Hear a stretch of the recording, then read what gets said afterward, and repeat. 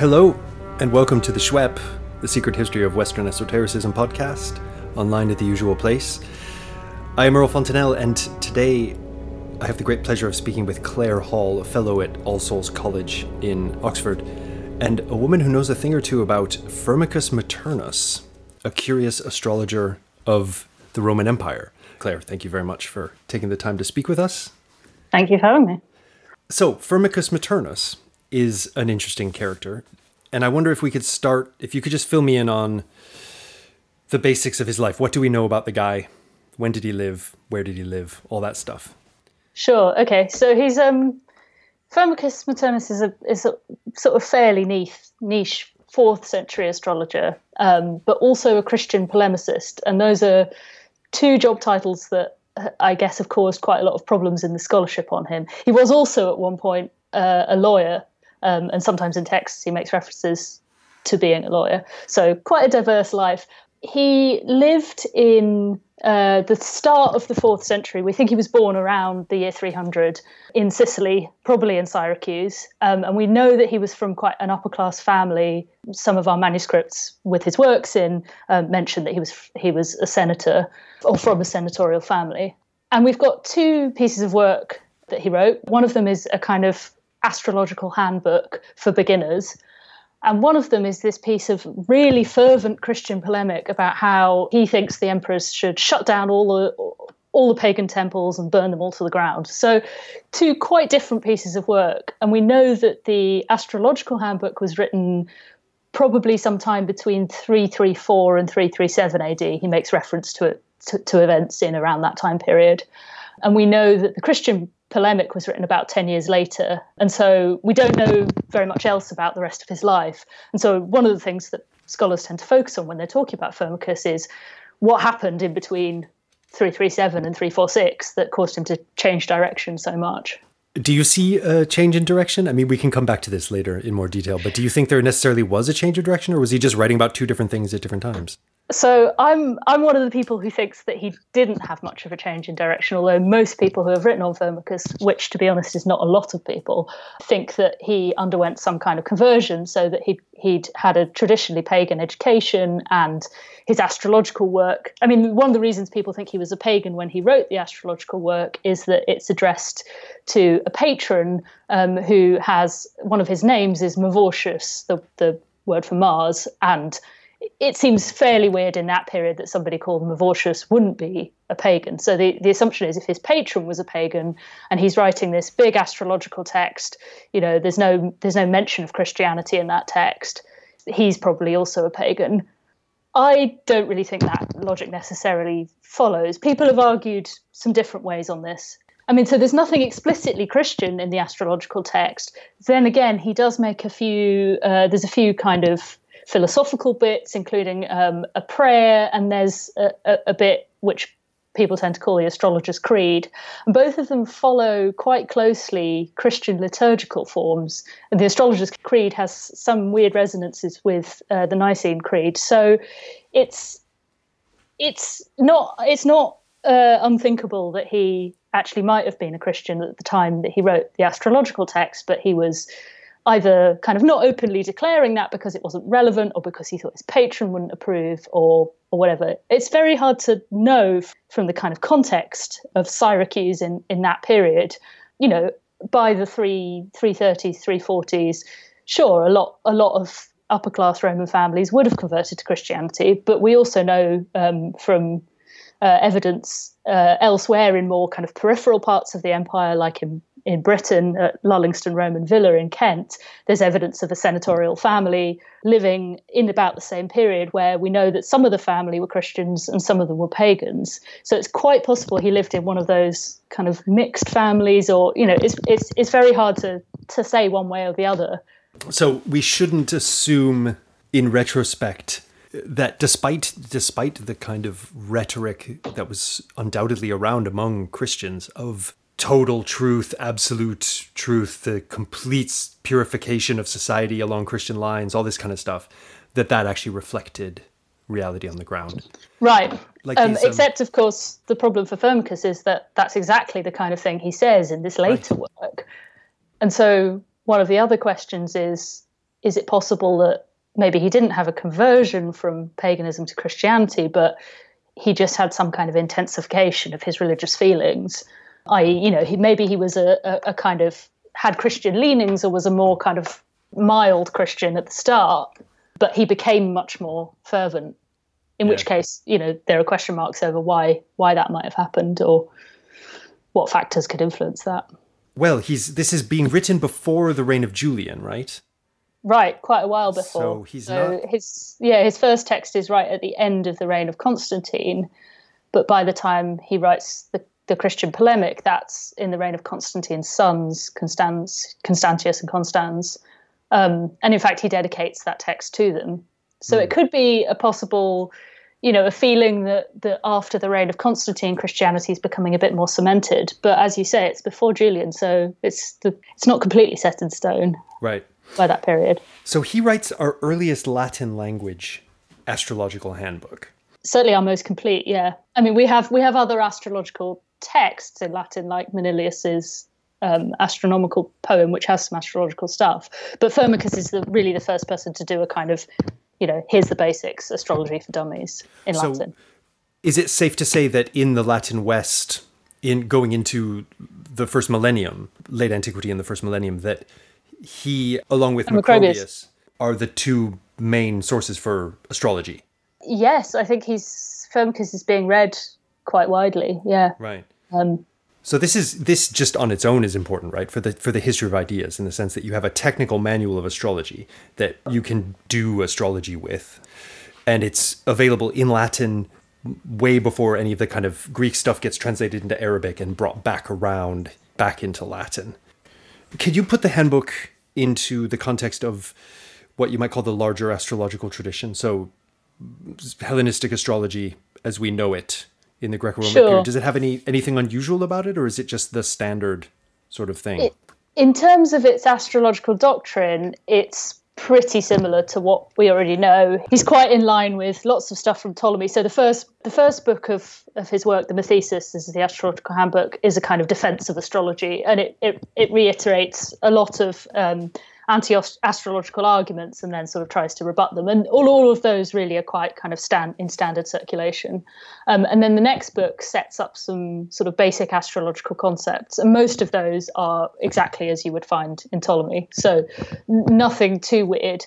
And throughout the rest of the book, most of the astrological doctrine is very, very kind of well known. It's similar to what you'd find in, say, Dorotheus of Sidon or anyone like that. So in that sense, he's not doing anything hugely innovative with the actual astrological doctrine. But what I think is a bit more innovative in what he's doing is that in translating it into Latin, he's also bringing it very much into a kind of Roman imperial context. And so he has this whole thing about how he's kind of bringing the ancient wisdom of Babylon and Egypt, and he's bringing it to Rome. And in fact, he's got this kind of direct kind of metaphor about it. And he says his purpose is to convey to the temples of the Tarpeian rock, so to Rome, whatever the divine ancients of Egypt brought forth from their shrines, which I think is a really kind of interesting, if you read it as like an imperialist statement, I think it's a very interesting thing that's going on. And he's also the first Latin language astrologer to say that what he's doing is for beginners. So he cites a couple of Latin writers who've written on astrology.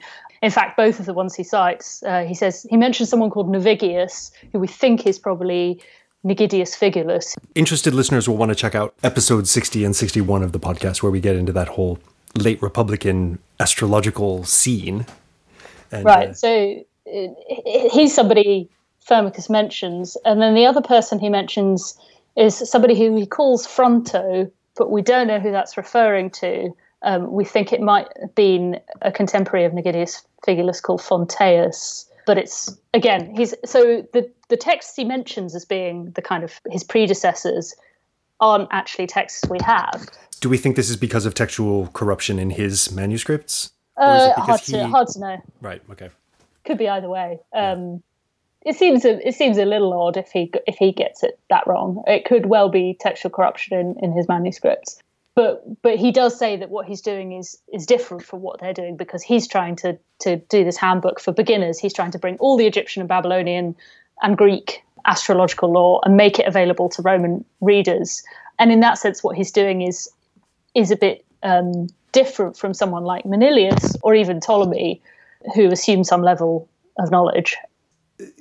Can you say anything more about the political ramifications of this? Because as we've already seen in the podcast, in those aforementioned episodes in the 60s, so divination in general has a lot of political significance. It's like the closest thing the ancient world had to all-powerful intelligence agencies, right? Like, if you believe that people can really tell the future, that's politically hugely significant, you know? Like, what general doesn't want to know how the battle's going to go? What emperor doesn't want to know how long they're going to live and whether there's going to be an assassination attempt, et cetera, et cetera, et cetera. But it sounds like there's some more nuanced political ramifications for what he's doing here. I don't know if you can say something more about that.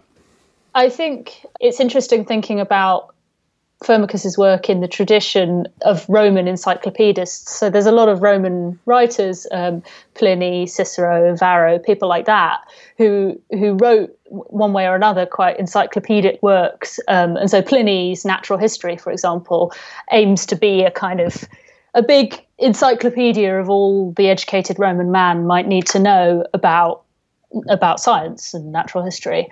And lots of scholars have argued that it has quite specific kind of political overtones in arguing that this is knowledge that the empire brought together by being an empire. This demarcates the boundary of what an educated person knows. And an educated person is, of course, in Pliny's world, a Roman senatorial man. And I think Firmicus is doing something similar. He's saying, if you're an educated Roman man, astrological knowledge is it's not some weird mystic thing from Egypt that you don't really know about. It's part of the kind of, you know, philosophy. It's part of what you should know as an educated man, and that I think is interesting given the context of when he's writing, which is at the end of Constantine's reign, and Constantine has kind of reunited the Roman Empire after a long period of division and strife. And I think a lot of Roman elite families were beginning to feel like, okay, we've got the old empire back in some way. Sure, it's a Christian empire. Sure, a lot of things have changed, but there's a kind of, the Roman Empire business as usual sense in some of the texts of the period. So I think there's something going on there. Another text that I think makes a kind of interesting point of comparison is Petronius's text, the Satyricon, which is from an earlier period, but in one point in that, there's a discussion of a dinner party held by a freedman, so an ex-slave in Rome. He's portrayed as this kind of incredibly vulgar man, Trimalchio, and he holds this huge dinner party, and he sits there and he holds forth on all sorts of topics. And one of the topics that he holds forth on a lot is astrology. And I think quite interesting to compare that with Firmicus, and to think about, well, what was the kind of cultural capital of this knowledge in Firmicus's circles? Was this the sort of thing where, you know, if you were an educated man, you needed to be able to hold forth on this at a dinner party? Did you need to be, you know, in the same way that you get, you know, Plutarch's table talk, or you get people talking about philosophical issues and often religious issues? And I think Firmicus is trying to say astrology belongs in this milieu, and I'm bringing it to Rome for kind of educated men to know about. That's really interesting. When you take Petronius as an example, like, so this is a satire, and the nouveau riche Trimalchio is portrayed by Petronius as you say, just a horrible, flashy. I mean, the modern equivalent would be some like rich spiv with a massive gold chain, and he's got like a huge mansion up in Essex, and he's like trying to impress his and got loads of really fancy cutlery and like yeah. But he hasn't got an inch of real breeding. So if he in the first century, in the Neronian period, which is when Petronius is writing, if he's spouting astrology, presumably in that time it was seen, at least by Petronius, as something that sort of person would start spouting at a dinner party to show that they were à la mode, that they were hip. Absolutely. But now this is 300 years later, right? So I wonder if it's like an established part of science at this stage. Yes, perhaps. But I mean, it's hard to know without knowing more about the specific kind of social context of Syracuse, right? Remember, this isn't Rome. We're not kind of a la mode. We're in southern Italy, right? And I think, again, within this time period, the people who are there at the dinner party are going to be a slightly different set of people, right? In that there's now going to be Christians. So whereas before you might have wanted, if you were, a swish senatorial dude and you were trying to host a fancy dinner party, you might have invited, priests from the local cult, or you might have tried to get some kind of important people from the area in. Now you might have, your local presbyter, or I mean, maybe even your local bishop, or so there's been a shift of power over to kind of Christian authority as well.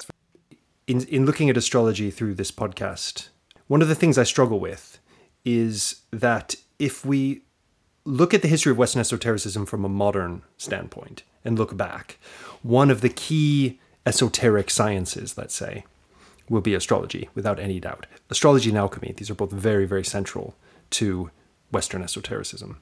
It's really questionable how esoteric we can say astrology is at certain times in history, right? So at certain times, I mean, first of all, if you have court astrologers advising the emperor, it's mainstream. Whatever else it is, it's central, it's imperial, in fact, right? Sure. And you see this again in the Islamicate world later on, imperial astrology, especially in the early modern Islamicate empires. So there's that. But then, is it esoteric in the sense that it's presenting itself as a revelation of hidden knowledge? So, in other words, the gods or fate or whoever communicates to humans through the signs that are in the sky, and we sort of unveil them through our scientific art of astrology. So does Firmicus present himself in this way? So, for example, Vettius Valens has what they call a secrecy colophon, I think they call it. Secrecy, like in his book, he actually says, this is secret wisdom and you should be careful who you give this book to and this sort of thing. So it's framed as an esoteric work, right? Yeah. Do we have any of those kind of rhetorics in Firmicus, or is it more like, here it is, astrology for dummies in Latin? No, it does have that. And it certainly has, while it's doing this whole thing of saying, here's the divine exotic mysteries from Egypt and Babylon, it's certainly playing on the secrecy element. Absolutely. I mean, I wouldn't in this period, or indeed in an earlier period, really think of astrology as esoteric in the same way that I wouldn't think of divination as esoteric. To me, that's quite a difficult category to apply to this period. I mean, I guess magic always has been esoteric, right? Even while divination was kind of mainstream in the Greek and Roman worlds, magic always was this more kind of, it's a bit more hidden, it's a bit more clandestine, you don't really talk about it, it's a bit more marginal, it's so on. But not astrology. Not so much. I mean, I see astrology within I don't really see it as linked with magic. I see it very much as a scientific tradition. And so, I see it very much as in line with astronomical doctrine and as developing in a parallel way. That being said, does Firmicus get into what we would call astronomy at all? Does he give a kind of cosmology with spheres and all that kind of stuff?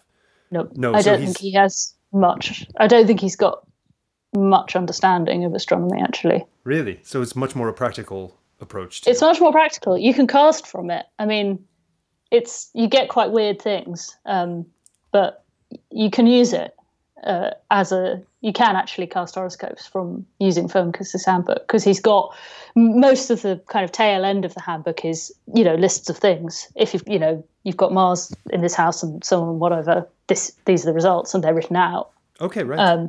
So he actually does he give example horoscopes?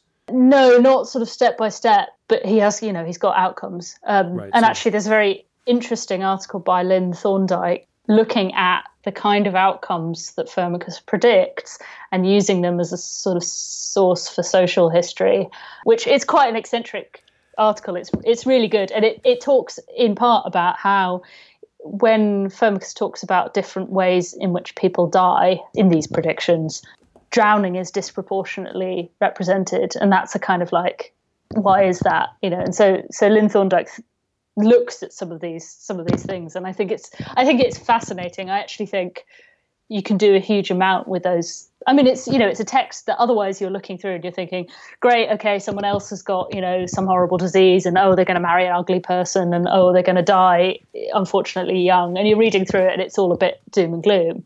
But when you start sort of combing it the wrong way and you think, why is there so much in there about drowning? Does that sort of speak to an anxiety in particular about drowning? Or, I think texts like that could be picked in unexpected ways. So let's expand on that. Drowning, okay, the first thing I think of is back in the day, in the Roman world, well, especially someone living on Sicily, if he wants to go anywhere, he has to go by ship. So ships were pretty rubbish, and drowning was a regular occurrence, right? And Sicily, it was the site in both Punic wars. Sicily was a hugely important kind of strategical naval area, and probably local memories of lots of sea battles. Maybe even the original siege with Archimedes. As the site of, So that's one illumination we can get about the kind of preoccupations that people would have had back then that are maybe different from ours. But can you expand on what Thorndike does in this article for those who don't read it? I'll of course have it in the bibliography to this episode, but is he looking at these prophetic results as a kind of ex eventu commentary on actual historical events? Or is that not what he's doing? I don't think so.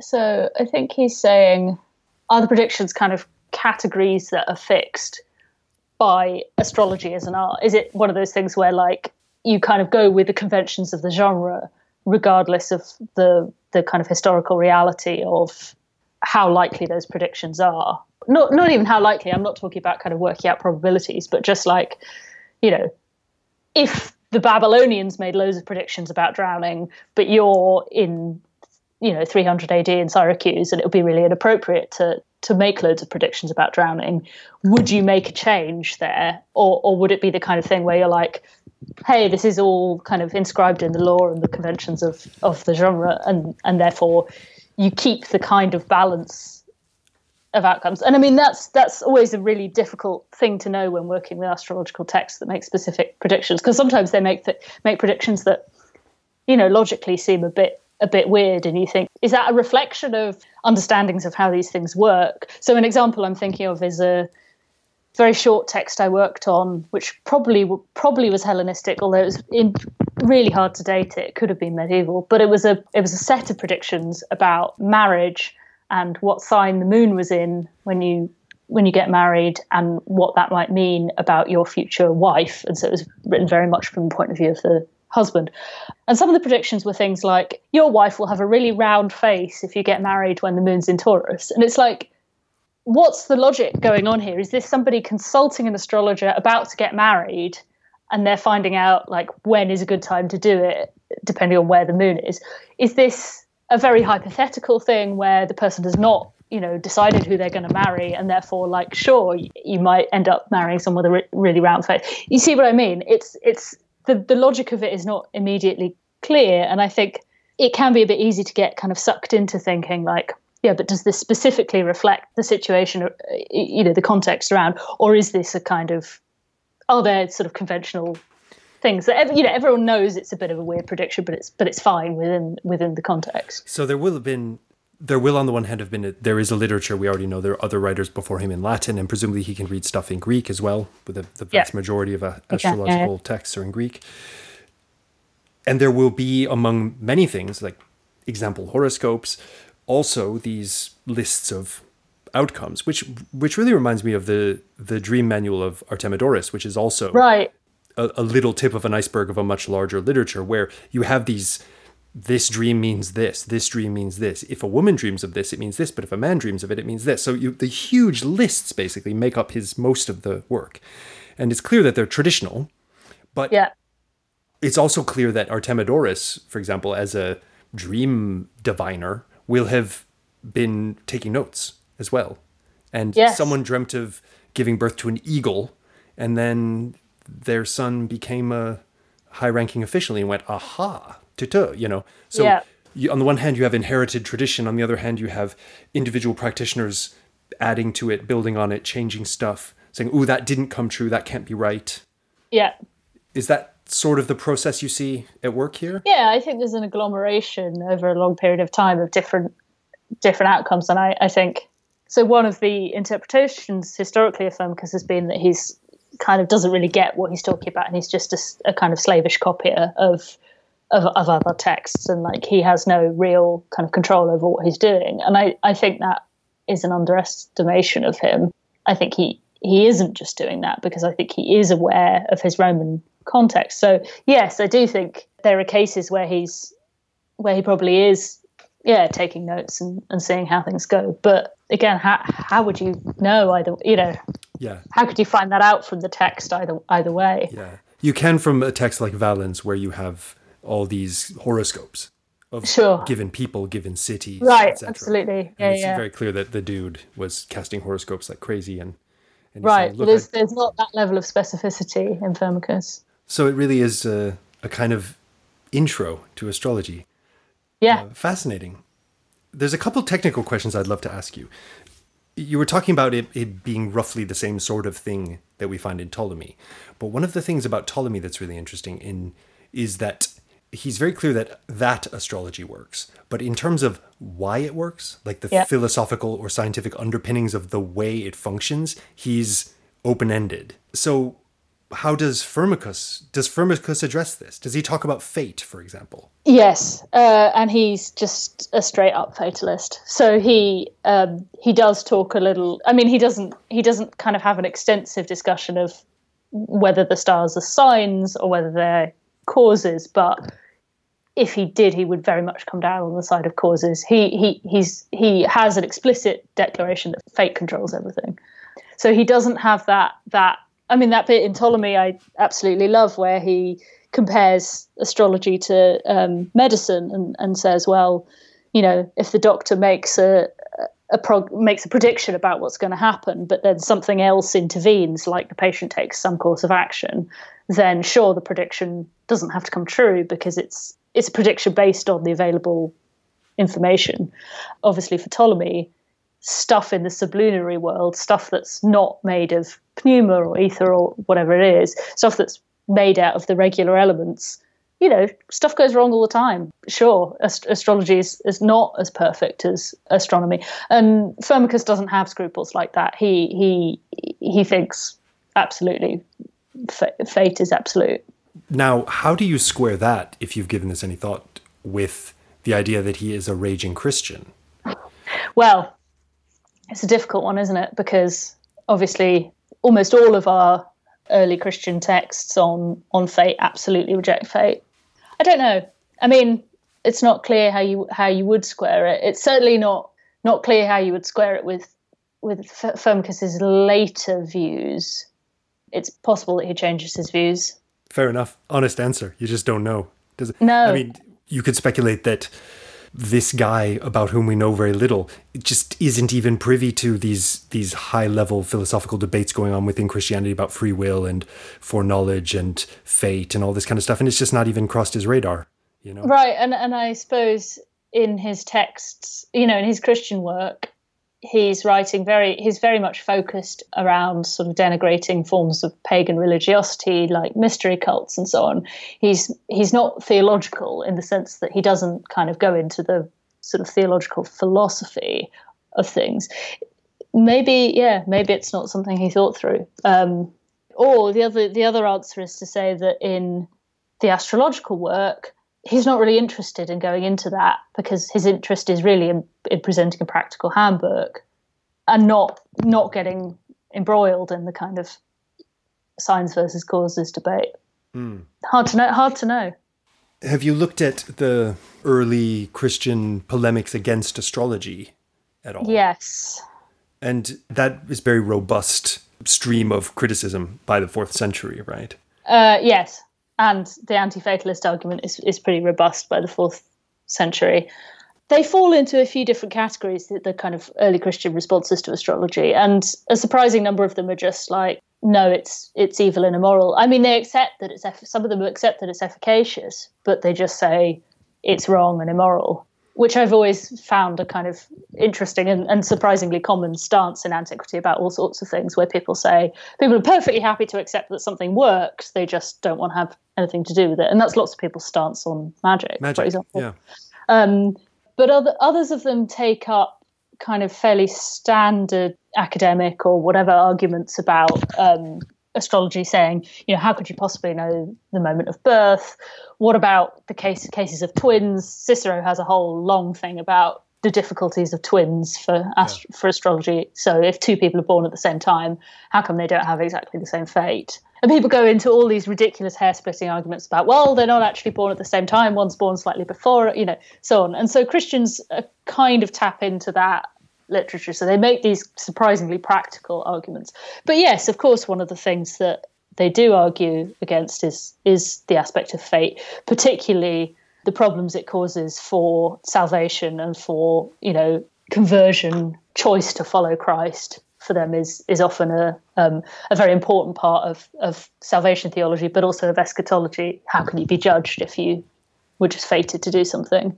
They're not all completely libertarian. So there are some of them who have a kind of view that things can be, obviously because they have to allow room for prophecy, and they have to allow room for God's foreknowledge. So some of them have this, I'm thinking of Origen in particular, have this kind of middle way where, sure, the future is theoretically foreknowable. And in fact, Origen is surprisingly open to the idea of astrology, in theory, not really in practice. But the idea that the stars theoretically could be a system of signs, that it is possible for angels, but actually also in extraordinary cases, human beings, to read those signs and know the content of the future.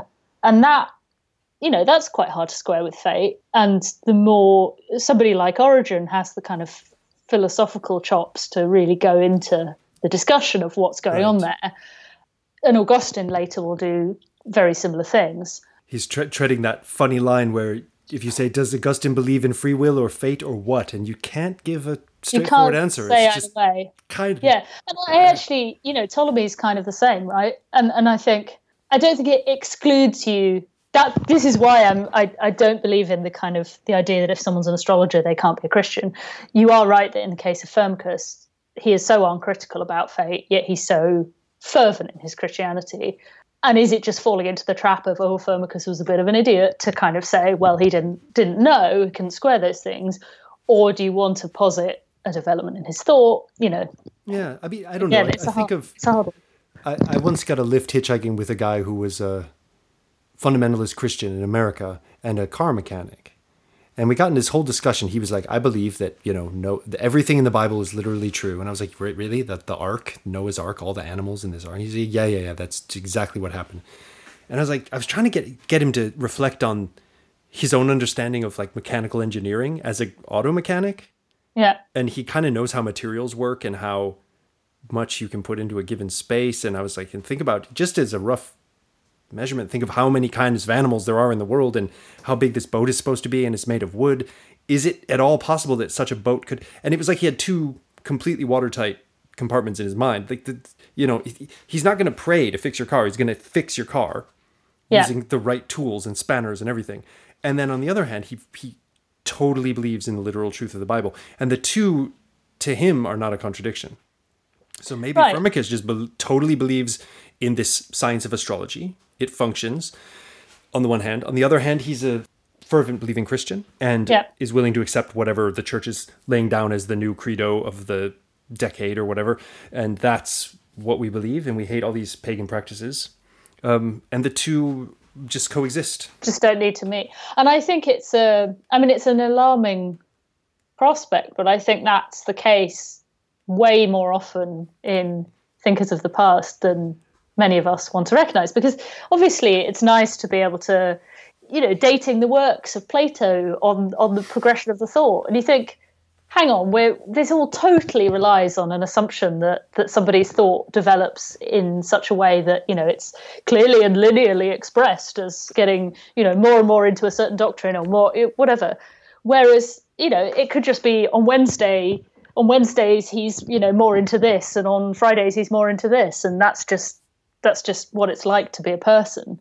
And I think sometimes we demand a level of coherence from ancient authors that we don't demand even from ourselves as scholars, right? People write books where they disagree with themselves of 10 years earlier, and it's fine. And no one says, oh, this person must have had a radical conversion. You just say, okay, well, the person either thinks two different things at once, or they slightly changed their mind, or they moved on. Whatever it is. Yeah. And also it's hard when you only have two pieces of writing from somebody, and they're so different, because you don't know whether there's loads of other stuff in the middle that you missed, or when you have pieces of writing in different genres, and you tend to take the kind of philosophical seriousness of different genres. So a person I'm thinking about in this context is Philo. Philo says different things about prophecy in different texts, and those things seem at first to be a little contradictory. So sometimes he says prophecy is where you're totally taken over by the spirit and you're not perceiving it, and you're just a complete vehicle. And then sometimes he talks about prophecy as a kind of intellectual engagement, and you're really there and you're on it. And you think, oh, hang on, is there some clever theory for why he can say these two different things? And sometimes I think it's just the case that, in one work he's rhetorically emphasizing something else. So it can totally depend on the genre and the context of what he's trying to argue, and how philosophically heavy he thinks the work is, or who he's talking about. So the work where he's talking about intellectual engagement, he's talking specifically about Moses. Maybe he thinks it works a bit differently for Moses than it does for whoever else. And so right. I think often those contextual features can be overlooked in a desire to square texts that don't quite fit together and create a discipline called classics in the process. Yeah. Claire Hall, I think we've reached the end of our allotted span of time. The Kairos has come and fate decrees that we must finish. But okay. Thank you so much for talking to us about Firmicus. Thank you. Stay esoteric. Thank you.